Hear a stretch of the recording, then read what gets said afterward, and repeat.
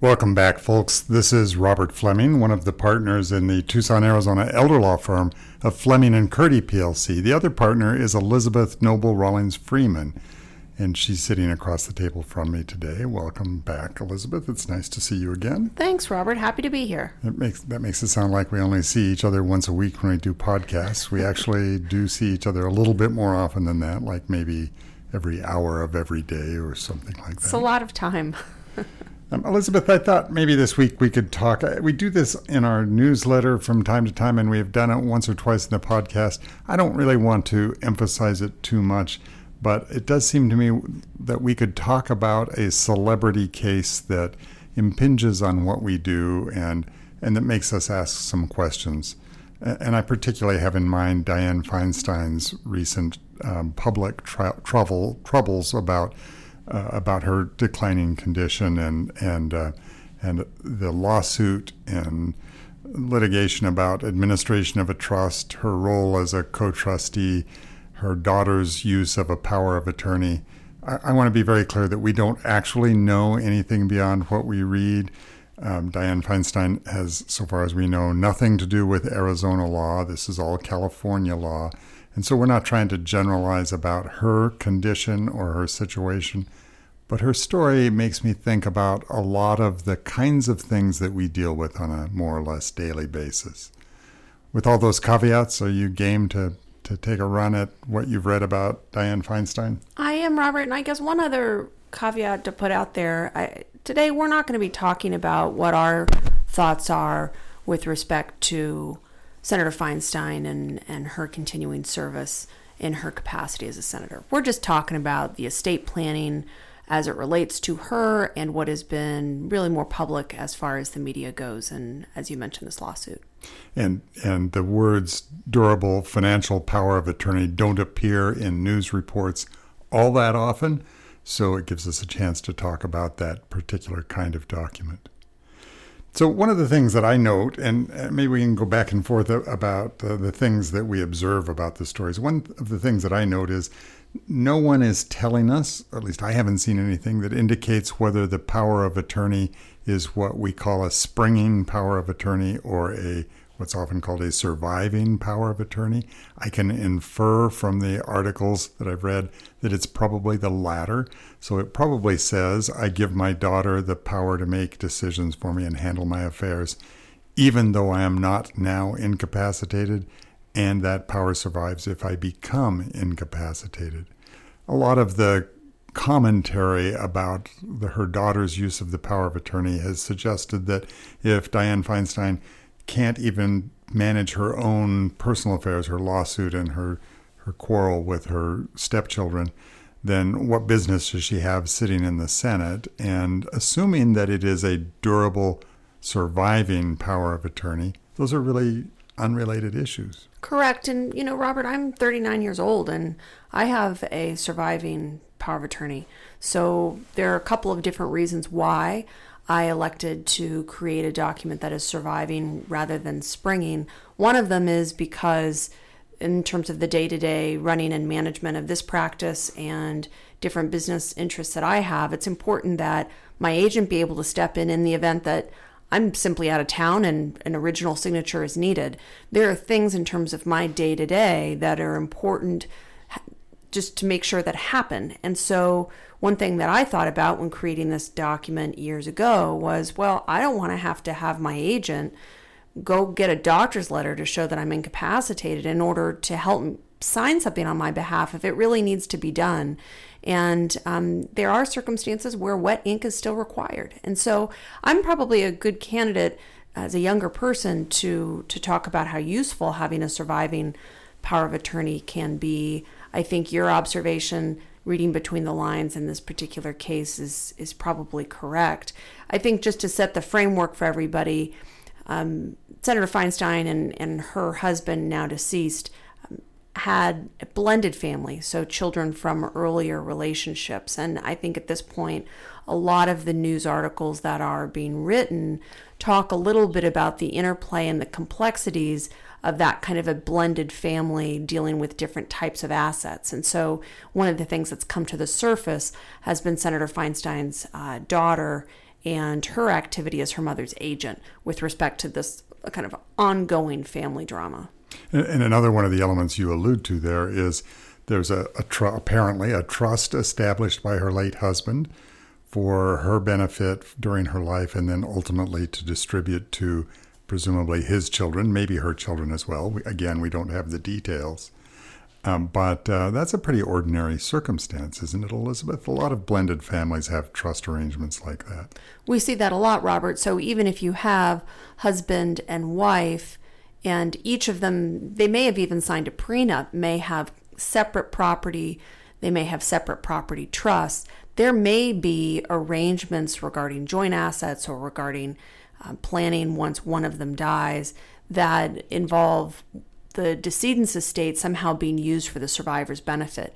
That's not uncommon at all. And in fact, we encourage families to think a little bit about that, because when there are not clear plans, it's especially difficult for two sets of kids who haven't grown up together, who don't know each other, to figure out how to resolve some of what can be very sticky, delicate family issues. One of the things that, again, inferring from the news articles that we've seen, one of the things that stands out to me is that apparently her late husband's trust named her and one or more of her stepchildren as co-trustees.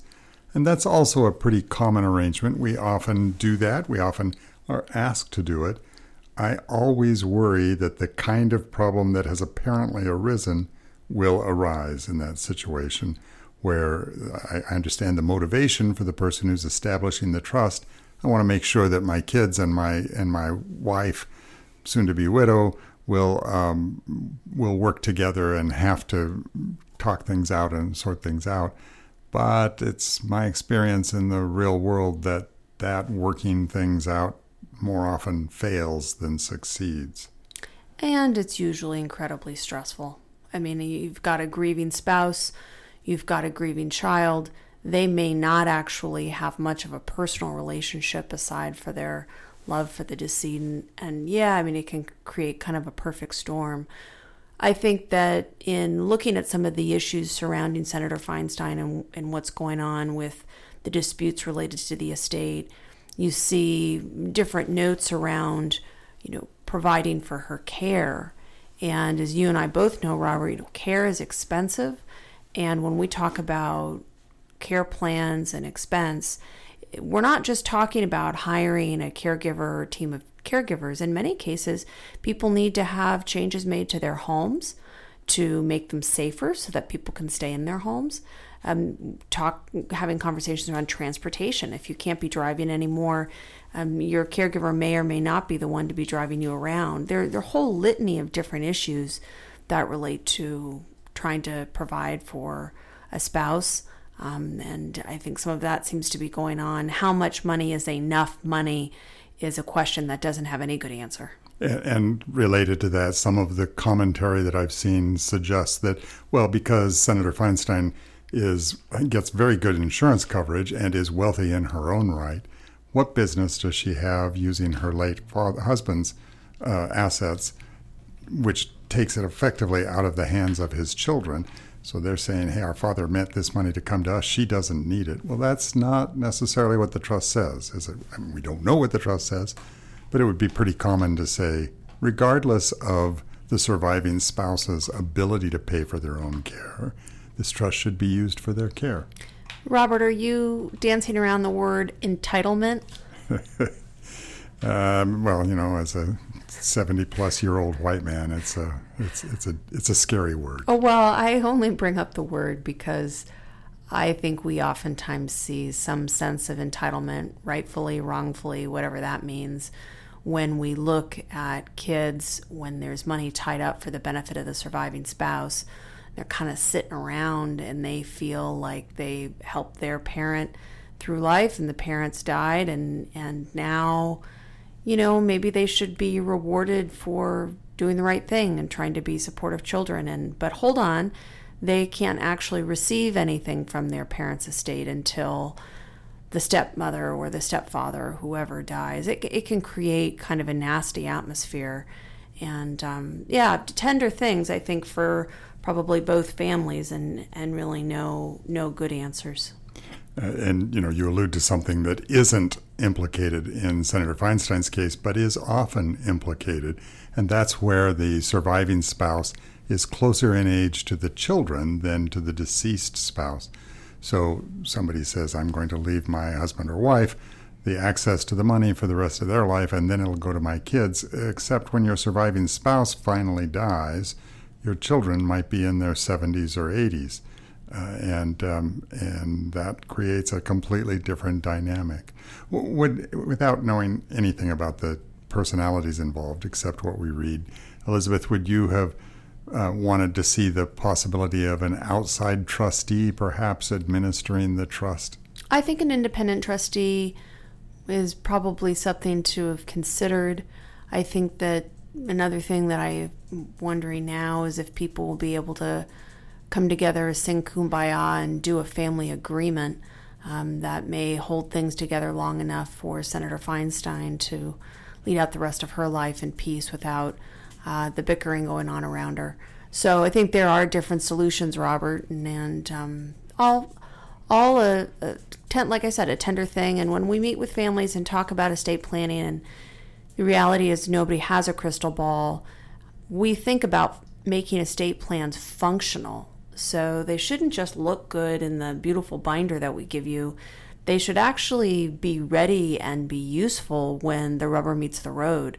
And we talk to people about that, and sometimes those conversations are really uncomfortable, Robert, but if they don't happen when somebody has capacity and can actually understand them and grasp the different implications, sometimes it's too late to recast the documents and think about them differently amid drama. Well, again, I want to be very clear that we have no particular insight into Senator Feinstein's legal or personal woes. We just were struck by how many of the elements of our daily practice seem to be implicated in the stories that we're reading, and how hard it is to figure out the right way to handle estate planning in those complicated estates where there are second marriages, blended families, large and sometimes illiquid assets, high medical needs. All of those things can put a lot of stress on the family and make it really difficult to make a plan that is durable and effective. That's what we do, right, Elizabeth? Yep. We have a 100% perfect track record of all families getting together at Thanksgiving and raising a toast to our brilliance in designing the plan. I don't know about that, Robert. We just try and make sure people are understanding of what they're actually creating. That's half the battle. And with that, we'll save the other half of the battle, I think, for another day. This is Robert Fleming, and Elizabeth Noble Rawlings Freeman and I are the partners in the Tucson, Arizona elder law firm of Fleming and Curdy PLC. You've been listening to Elder Law Issues. We of course wish Senator Feinstein, her daughter, her stepchildren, and every resident of the state of California well. We hope that all of this blows over and resolves itself. Thank you for joining us.